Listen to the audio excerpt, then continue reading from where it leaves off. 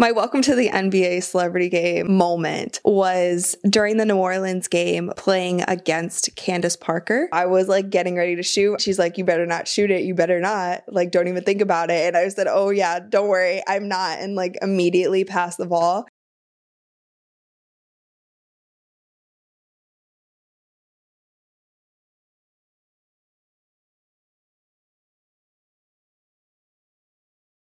What's up, you guys? I'm Rachel Demita, and welcome to the Courtside Club, where we give you a courtside view of everything that's going on in the world of sports and entertainment.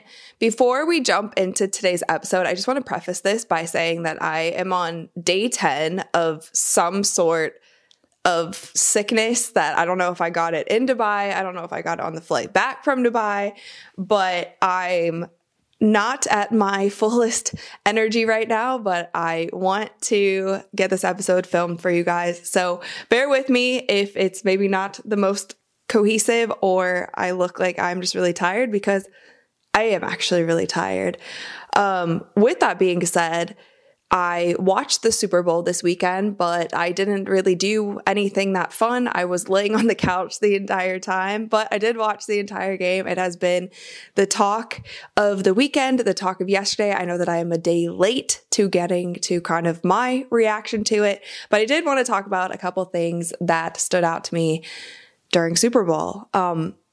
One of those being, or I feel like one of the biggest headlines was the halftime performance, which is something that we all always talk about. I was super excited that Usher was performing. The headline that everybody is talking about is Usher and Alicia Keys' interaction with one another during that performance. So obviously he brought out Alicia Keys for the song My Boo, which I think also came out when I was in high school or maybe college.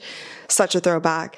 And it was a fantastic performance, but Usher is known for being somebody who is very like flirty and kind of handsy. And we've seen with his performances in Vegas and obviously the infamous, Keke Palmer kind of serenade that sent her baby daddy into like a spiral on Twitter. He is one who is like one with the ladies. Like he likes to kind of serenade them and be flirty and whatever. And people were in an uproar about how he was acting toward Alicia Keys, who's obviously married. She's married to Swiss Beats. They've been married for a long time. And it was this whole kind of thing, like Usher's so disrespectful. He's, why is he acting like this toward a married woman? And then there was a lot of backlash even coming toward Alicia Keys, being like, how could she, allow this? Oh, Swiss Beats is at home, like about to beat up, about to like call off their marriage because of this Usher kind of interaction. So Swiss Beats came to Instagram and posted photos of his wife, first of all, performing at the piano, and then a photo of her and Usher. There was also this like hug at the end of the performance where Usher came up behind her and like wrapped his arms around her. And everybody was like, wow, that was so disrespectful. Look at her smile. Like she was into it. There's something going on with those two, which is to me just ridiculous. But Swiss Beats came on Instagram to kind of shut down all of these rumors. And he said, y'all are talking about the wrong damn thing. Y'all don't see that amazing dress covering the entire stadium. Tonight's performance was nothing but amazing with two amazing giants. Congrats to Usher and my love, Alicia Keys. That song is a classic. We don't do negative vibes on this side. We make history. And I kind of loved that he came out with this. This is such a stark contrast to when Keke Palmer's baby daddy came out, and when Keke and Usher had that interaction, and he came out basically saying like, what kind of mother are you to be dressing like that and acting like that at an Usher concert? Both of them come out, and this to me was just an example of him just being so secure in what they have.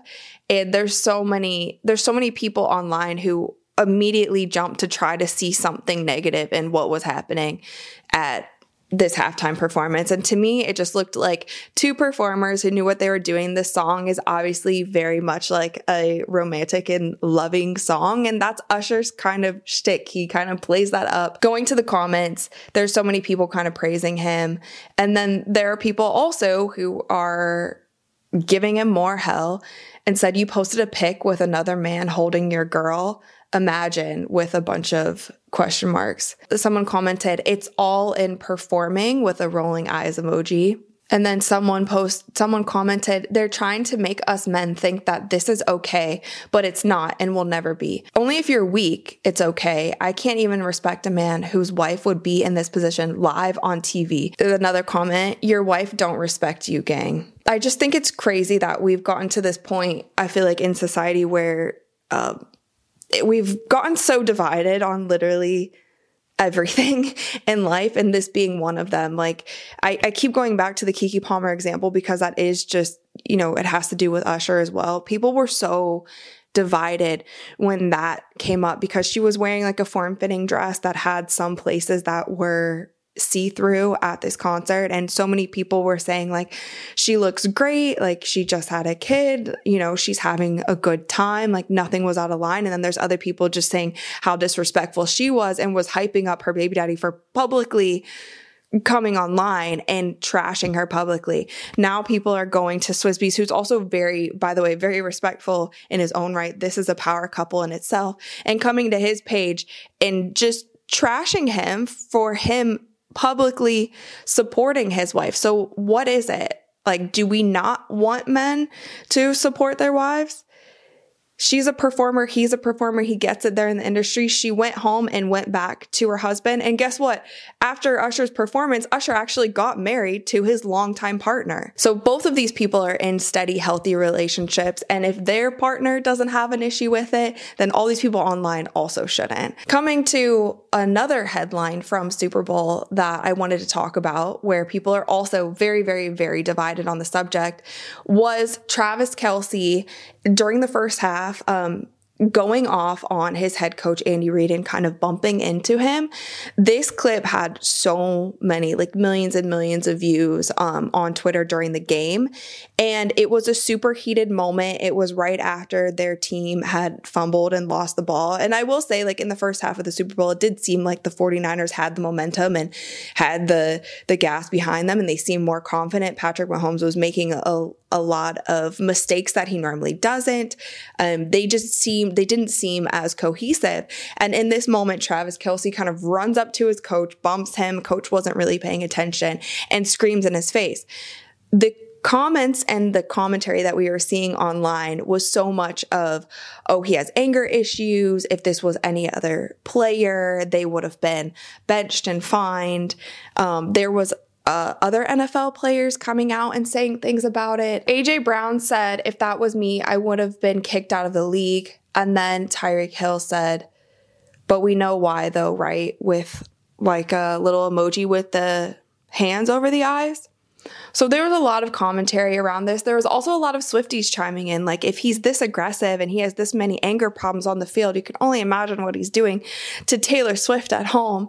I think on that aspect of it, a lot of these new NFL fans and a lot of Swifties, and this is like their first time ever seeing a Super Bowl in their entire life, they just might not understand what it's like to kind of be in that situation on the absolute biggest stage in the NFL with everything that you've worked your entire life for on the line. To me, I didn't think it was that crazy of a scenario. Like, yeah, I'm sure Travis, or hopefully he talked to his coach after and said, hey, like, I was a little out of line. Sorry, heat of the moment. I just wanted to be in the game during that play, or I'm so passionate about this win. Like, I felt like that's where it was coming from. There's so many guys, and him being a leader on the team, I feel like that was the moment for him, and people react to situations in a different way. He's been with Andy Reid for a long time as well. We don't know their full dynamic. There could have been times that this happened in the locker room or coaches getting in his face as well. I think there's always a level of respect that you need to have for your head coach, but a lot of us who have never played in the NFL, who have never been on a stage like that, can't really relate to what it is like to be in that situation. But I do know from being an athlete myself, there are times when your temper or your emotion or your passion just runs so high during games, and you might do things, say things, or act in ways that you wouldn't normally in any other situation. And so to me, at least from that perspective, or from a how he treats Taylor perspective, I don't know him personally, but I can't imagine that energy bleeds into a regular situation on a regular Tuesday in your household. However, from other NFL players' perspective, I also don't know, and I don't want to comment on that because I don't know what would happen if Tyreek talked to his coach in the same manner that Travis spoke to his head coach. I don't know if the consequences for him would be worse. I don't know that situation, so I'm also like not going to comment on that. I think it is based on different situations and how the players and coaches have these relationships with their head coach. And that is something that I've never been in one of those locker rooms. I've never played in the NFL, and I can't comment on that as well. But the divisiveness from that, I also thought was something that was just so striking. There's some people saying it's heat of the moment. Some people saying like, wow, he's an awful person. He's really showing his true colors because he had this moment during the Super Bowl. I think it's kind of somewhere in the middle. I don't think he's a terrible person for that. However, we don't know what it's like to be in that situation in the Super Bowl. All right, you guys, it is All-Star Week, and I will be heading to Indianapolis this weekend for my 8th All-Star. It's actually crazy. This will be my 8th All-Star in 10 years. The only 2 All-Stars I missed were Charlotte and the COVID year All-Star. That was like kind of at a weird time, I believe, in Atlanta. Those are the 2 I missed. Every other All-Star, I have been there and I have worked there. And so this will be my 8th time. So for this video, I wanted to kind of give you guys a little insight into what being at All-Star Weekend is truly like. And I've had a lot of experience there. I've played in the celebrity All-Star games there twice. So I just want to give you guys a little bit of insight into All-Star Weekend. So we can start with my experiences in the celebrity All-Star games. Like I said, I played in it twice. I played in New Orleans and I also played in Los Angeles. And I would love to consider myself retired now from playing in NBA All-Star games. People were tagging me on the celebrity list that came out this year. I'm retired. I can't see myself playing in any more celebrity All-Star games. I had a fantastic time when I did play in them, but you guys can have it. What I will say is my first year playing in the NBA All-Star game in New Orleans, I had a good game, but I didn't play that much. And I think the reason I didn't play that much is because my coach, who was Jamel Hill, actually, it was funny because I didn't start. I went in kind of later on, and I went in and like one of the first plays that I had, I got fouled. So I had 2 free throw attempts and I made both of them. And then I remember at halftime, she talked to me. She's like, oh, you can shoot a little bit, can't you? And I was like, dang it. So she didn't know that I played basketball at all. I don't think she knew who I was. And then she played me a bit more in the second half and I played a little bit better. And I honestly, like, I had a blast in that New Orleans celebrity game. My dad's favorite photo of me, I think in life in general, is I'm making a layup on Mark Cuban, like he's guarding me and I'm like making a layup on him, and it's kind of like a sweet photo. But that is one that my dad has in his office because he just thought that was really cool that I played basketball with Mark Cuban and essentially scored on him. So fast forward to the following year in Los Angeles, I felt a lot more like prepared and excited for that game since I had already played in it once. And the Celebrity All-Star Game is broadcast live on ESPN, and I feel like it's definitely not the biggest part of All-Star Weekend. And I do feel like since Kevin Hart stopped playing in the game, it's fell off. Like I remember when I was younger, it was just such a thing seeing Kevin Hart in the celebrity game and like seeing what he was going to do and how he was going to play and just the character that he is. And he was like the core of the celebrity game. It really depends on what city the celebrity game is in. So when I played in the celebrity game in Los Angeles, it's so much easier to be able to get bigger celebrities into that game because you're in Los Angeles. You're not going to call up a massive A-list celebrity and be like, hey, will you fly to Indianapolis and play in the celebrity game this weekend? Unless they're like a huge hoops head. there's less of an appeal to come to a like smaller city to play in the celebrity game there. So when I played in the celebrity game in Los Angeles, it was definitely a star-studded event. Justin Bieber played in it. Jamie Foxx played in it. Michael B. Jordan was my coach, but then he ended up like suiting up at halftime because he wanted to play. So like he jumped in the game. Candace Parker, Paul Pierce. There were so many A-list former NBA players, NFL players, actors, Olympians, all of the things in this game.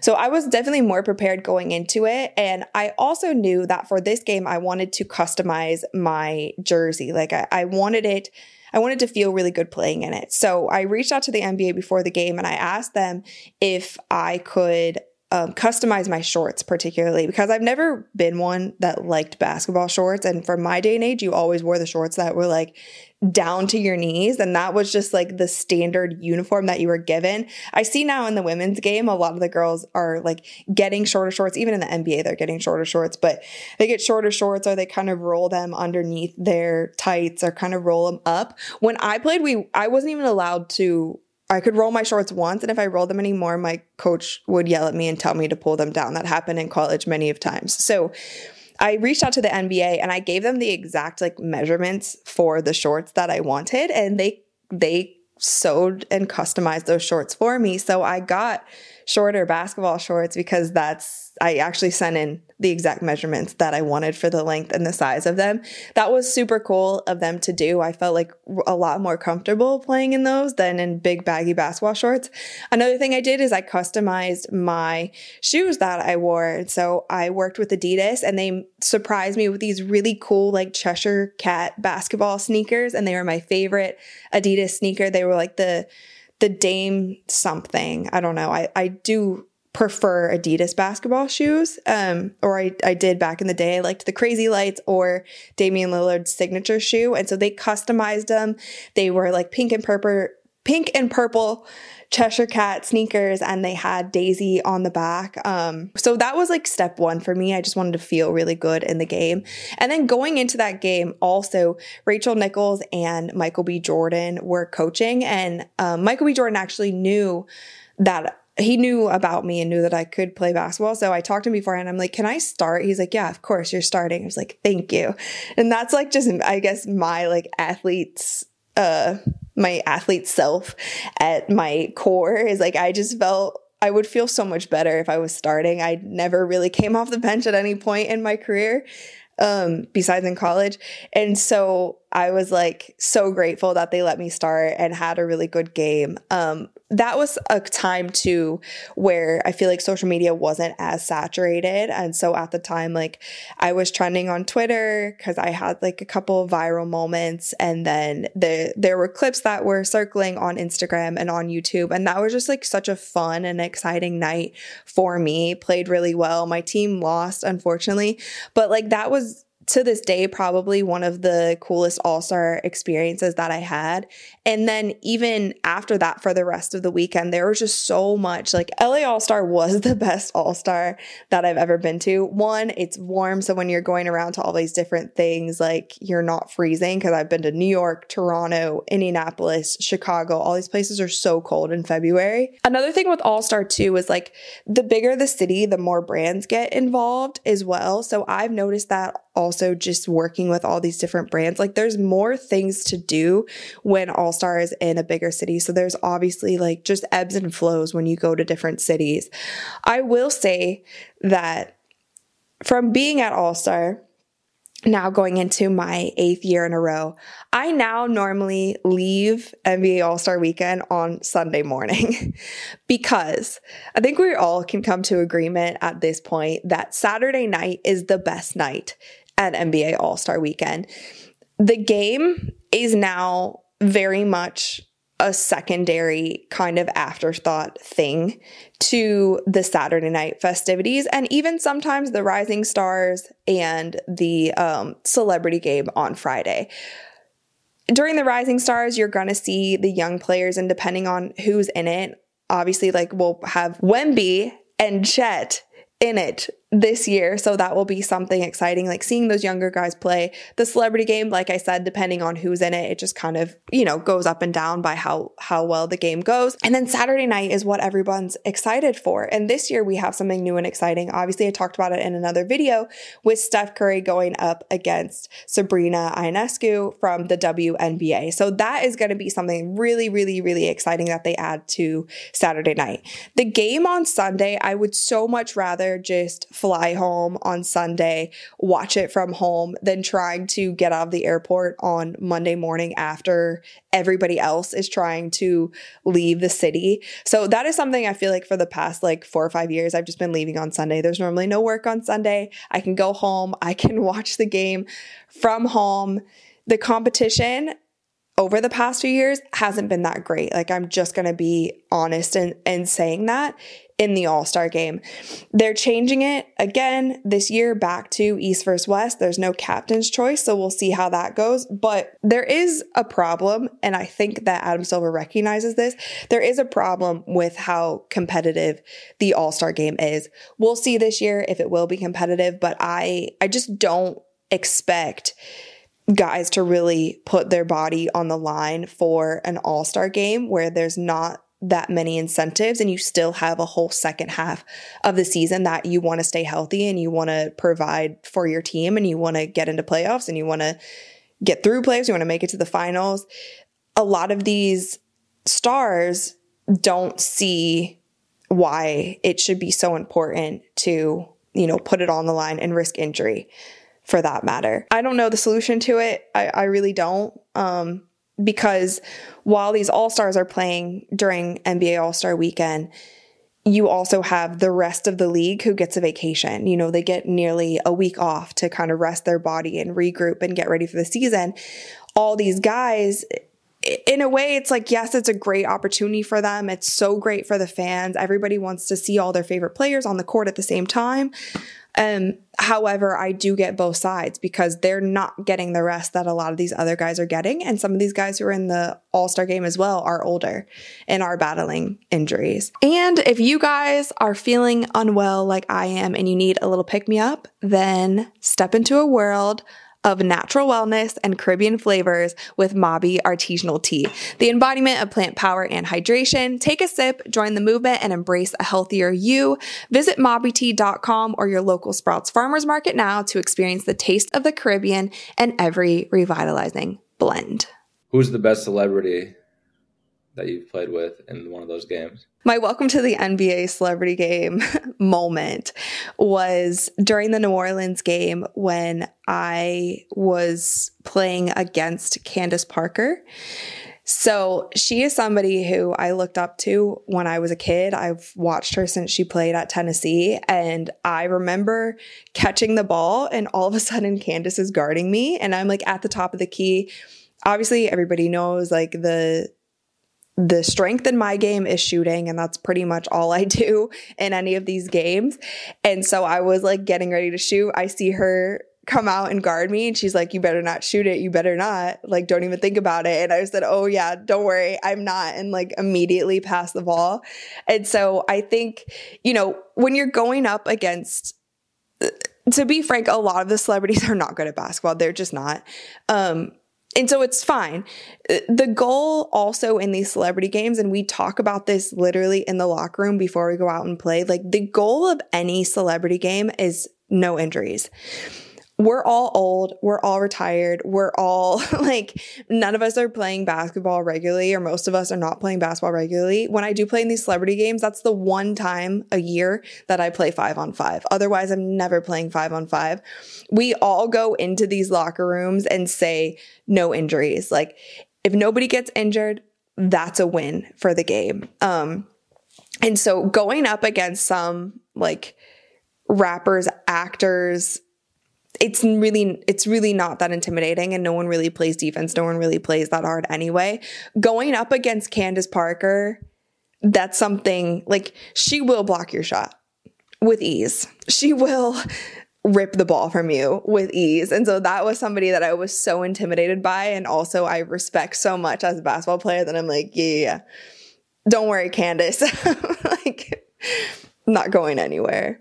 There's also like one last thing about the celebrity game is there's so much ego in these games because you have a lot of people that are celebrities, and celebrities themselves all pretty much think highly of themselves, and there's celebrities on different levels also. So sometimes it's not always, you don't always have like these like warm, cool interactions with the people that you're playing with. And other times you do. And I've had also this situation in like Final Four celebrity games that I've played in where I remember playing with Ben Wallace actually, and he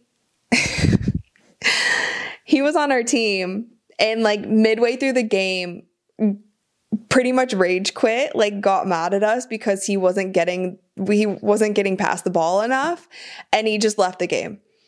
And so it's like you will run into that in certain situations as well. Like I thought it was funny because I guess he was taking it more serious than all of us, where none of us were meaning to like not pass Ben Wallace the ball. Obviously, we all have respect for him and who he was as an NBA player, but he legit like rage quit. And there's been multiple times in other celebrities that I'm not even gonna name that have rage quit during the game because they were frustrated that they weren't playing well, or they weren't getting past the ball, or the coach wasn't playing them enough. So there is like this ego that you kind of run into. And so it's so much fun, and you just hope that a lot of the celebrities that you play with are just like cool, chill people, and we all go out there with the goal of like, let's have a good time, let's not get hurt.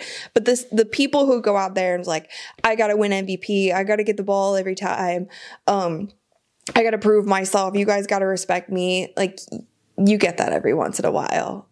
So for those people, it sometimes doesn't always go their way if they aren't playing the way that they want to play.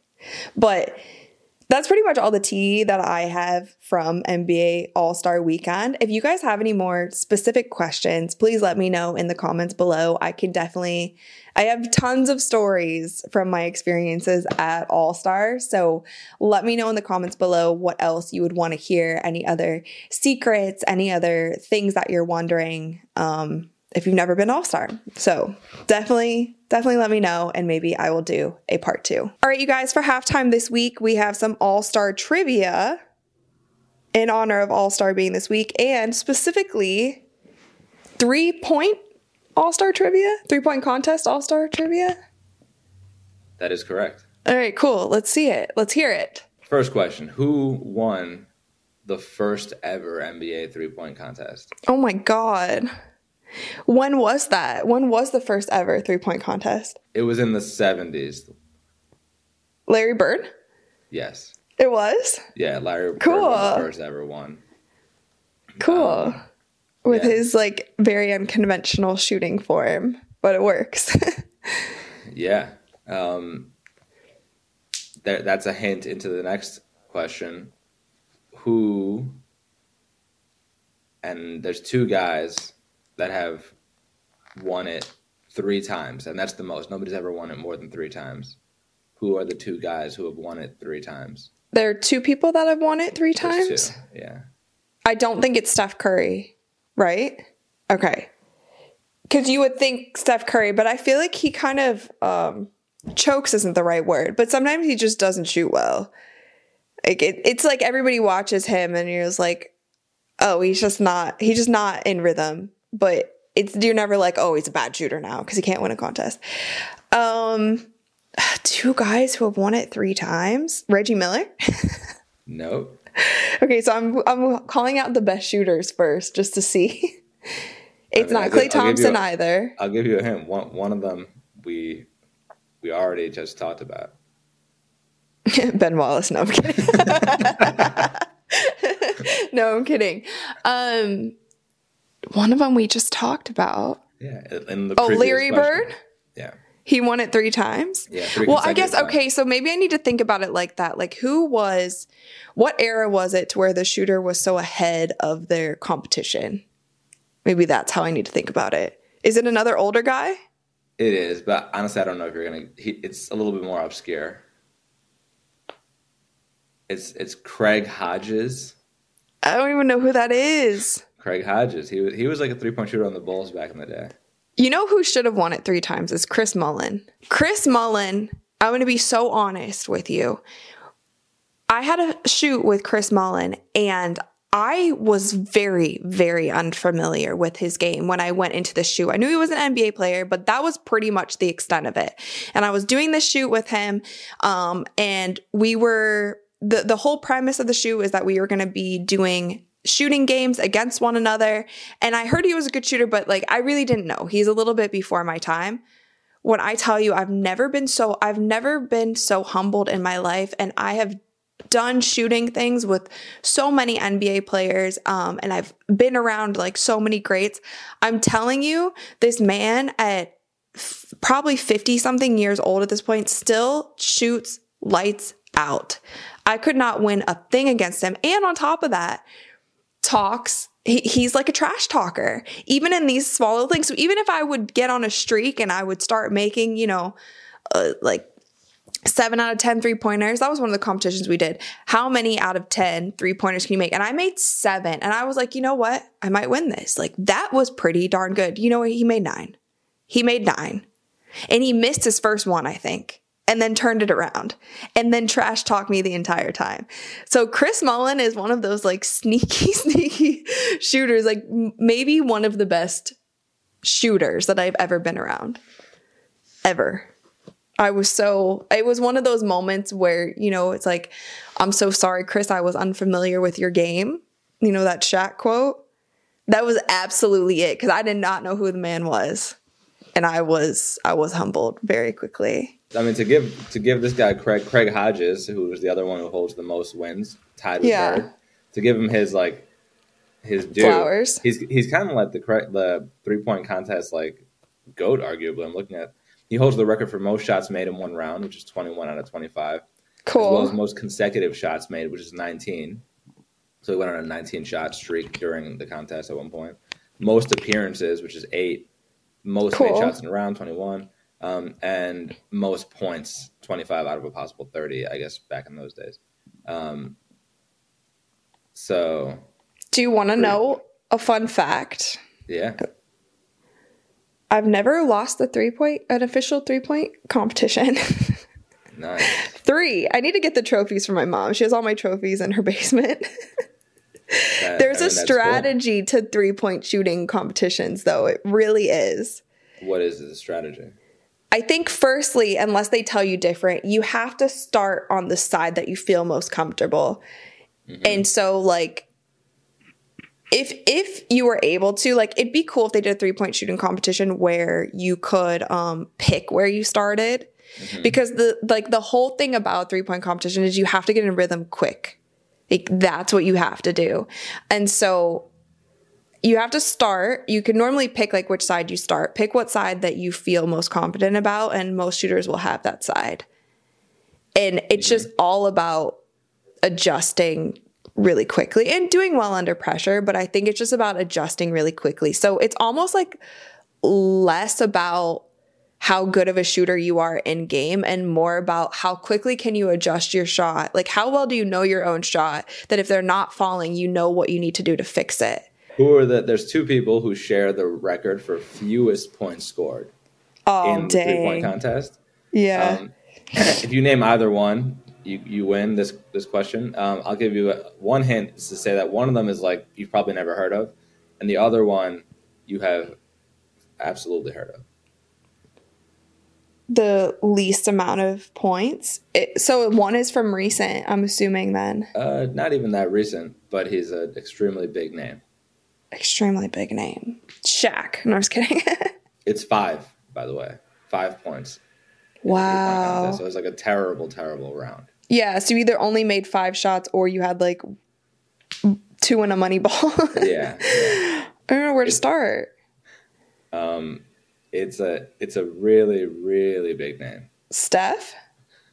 No, Steph. LeBron? Michael Bigger. Jordan? Michael Jordan. What? Yep, Michael Jordan's tied for the worst 3-point contest performance. Oh, the internet definitely buried that stat about him. Wow. It was in 1990.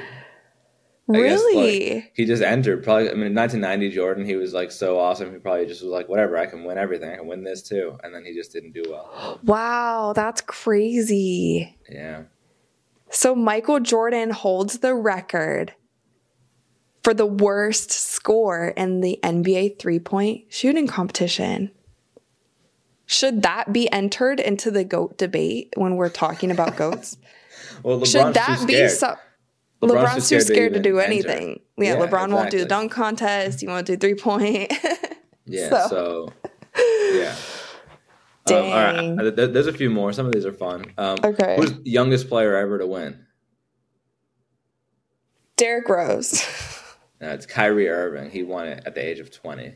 Oh, really? Yep. See, some of these people, I forget that they were even in it. Yeah. Who's the first and only center to ever win it? How recent? This was in 2022. So just a couple years ago. What All-Star was that? I think it was in Cleveland. Oh, shoot. I was at that. You were there. Yeah. You won. And then afterwards, he tweeted, "I told you." Once you say it, I'm going to be mad. Who was it? It was Karl Anthony Towns. Oh. You know what? Because I don't think of him as a center. That's why. Yeah. Fair. I do remember that. Yeah. All right. That was the last one. All right. Well, I was 0 for 7 on the three-point contest trivia. You got the Larry Bird. That was fun. Well, yeah, with like plenty of hits. Yeah. And I got Michael Jordan with plenty of hits. No, I'm just kidding. Let's spill the tea. Presented by Mobby Tea. And today's topic of conversation is America's second favorite couple that has now headed to Splitsville. Larsa Pippen and Marcus Jordan. Actually, my least favorite couple in the entire world. And I never rejoice for people's sorrows. I truly hope that both of them are doing okay. But this is one couple that just never sat right in my stomach. Ever, ever, ever. I thought everything about it was just so wrong. Wrong. That Scottie Pippen's ex-wife was dating and in a serious relationship with Michael Jordan's son, who is very, very, very much younger than she is. And again, like I've said before, age isn't that much of the issue. The problem is I just don't know how somebody betrays their ex-husband so vibrantly and then thinks it's okay to date their ex-husband's former teammate's son, who she could have possibly been around when this son was a child. However, fans are speculating that this couple has broken up because they have now both unfollowed each other on Instagram.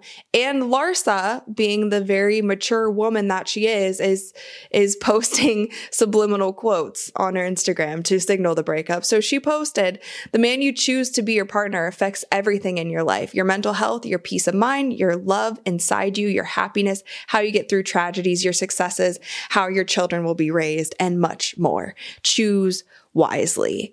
And it's like a photo of a hand and a cup or something. And then on the flip side, Marcus Jordan posted an Instagram story of his dad dunking. So the great Michael Jordan dunking a basketball. I wanted to bring this up because Valentine's Day is here, and there seems to be a sort of trend with couples breaking up before really big holidays. You see it all the time, like a couple breaks up before Christmas or before Thanksgiving, and Valentine's Day, I feel like, is another one of those holidays that sends a lot of couples into splitting. I have my own feelings about Valentine's Day. I feel like I cared about Valentine's Day a bit more when I was younger. It was one of those things like when you're in school, it's really fun to, make the Valentine's Day cards and bring in the candy. But as I reflect on Valentine's Day when I was a kid and the things that we used to do in school, it was actually kind of messed up and kind of set up a lot of people to have negative feelings about Valentine's Day. One thing I remember specifically was at my school, you could buy roses for anyone in the school, and it was kind of like an anonymous thing unless you wanted to put your name on the rose. So there's 3 levels of roses that you could buy for anyone. And it was just one single rose. It was a yellow rose that signified friendship. It was a pink rose that signified like a crush. And then it was a red rose to symbolize like love or relationship. And it was so sad because I just remember that at one point during the day, whoever from the office would come in with these roses and would literally like have people's names on it and would pass them out to different people. And I think a rose was maybe like 50 cents or something. You could buy as many as you wanted. And you would just see like around the classroom, like what people were getting roses. And there were so many people who just never got anything on that day. And then there were some girls who would have like, 10 roses on their desk from their secret admirers and friends and this and that. And it's like, actually makes me sad thinking about it because it was just such a public rejection to happen when you're like in middle school or in high school to like feel like, oh, all these people are getting love on this day except for me. I didn't receive any roses. Like I'm sitting there like, oh, maybe somebody will send me a rose and then nobody does. Like it's actually kind of sad when you think about it. And I think like going into adulthood, Valentine's Day to me is just such a showy like Hallmark card holiday. It just doesn't hold the kind of meaning that I feel like other holidays do. I personally prefer the holidays where nothing is expected, where it's more about family getting together and appreciating one another. And I will say, like, if you are in a relationship, sharing a little signal or telling somebody happy Valentine's Day or buying them flowers or whatever, it's something nice to do just to show that you love them and you're thinking of them. But at the same time, that should be something that you do daily. And I think for young couples, or couples who are just starting out, it's such a pressure point because you're in this place of like, what do we need to do? How important is Valentine's Day? Should I get them this gift? Should I make these extravagant plans? And then it's like almost like this pressure day that if you're not in this like stable relationship on this day, you don't know what to do. And it's like, oh, maybe if I don't care about this person that much at this specific day, then we should break up. There was a time when I was in high school when had like a boyfriend or whatever. It was actually my first Valentine's Day that I was like celebrating with somebody who was like my boyfriend at the time. At this specific time, I had like candy I was giving him. And I think this was like so cringe, but I think I made like a CD. You remember back in the 2000s early 2000s when we would make CDs for people that we like with like songs that we like or love songs or whatever. I think I did something like that. And then maybe a stuffed animal, but there was something else. There was like 3 things that I was giving him. And throughout the whole day, 1, he was ignoring me. And 2, did not give me anything the entire day. So by the end of the day, I was so frustrated and I literally gave away all of the gifts that I had given him. I was like, whatever, I'm keeping the CD. I gave all the candy away to my friends, like whatever, you guys can have it, this and that, this and that. And then tell me why when the school bell rings at the end of the day, he's like walking through the hall with like so many things like bear, flowers, balloons, literally balloons. And his parents had come to give him this. And he basically said he wanted to give it to me at the end of the day because he didn't want me to have to like carry it around, this and that. Why he was ignoring me, I don't know. But I had gotten so angry that I wasn't getting anything because of all the pressure and weight that I had put on Valentine's Day because this was such a big moment that I thought when I was like 14 years old. And I had given away everything that I wanted to give to him. And here he comes with all of these things for me. And then I felt terrible because I didn't give him anything. This is just a prime example. Maybe this is why I'm jaded about Valentine's Day or why I think it's just like a holiday that we maybe put too much pressure and expectations on where it shouldn't be. My ideal Valentine's Day is maybe just spending time with the person that I'm with, like going to dinner, enjoying something together that we both enjoy, but take the gifts out of it. A little bouquet of flowers is enough. Just like take me to dinner and we can have a nice evening together. It's more about spending time with your loved ones and telling them that you care about them and, doing nice gestures on days when they're not expecting it. Maybe the nice gestures don't always have to come only on holidays. Like do nice gestures on a random Wednesday. Bring home some flowers from the store on a random Wednesday because you were just thinking of this person, or send them a nice note on a, on just a regular day. Surprise them at work on a regular day. Don't always wait until these big holidays and then do some big performative act just to try to signal to this person that you really love them. Do it all year. Well, I was also recently told every girl likes flowers. Yeah, of course. Every girl does like flowers. I don't think you can ever go wrong with giving a girl flowers. You will go wrong though if you give a girl who has cats lilies. Lilies can kill cats. They were very, very, very toxic to cats. So this is your PSA. If you're getting flowers for a girl and she has pet cats, no lilies, no tulips. No lilies, no tulips, very toxic to cats. Your relationship will not survive if you kill her cat. Period. It won't survive.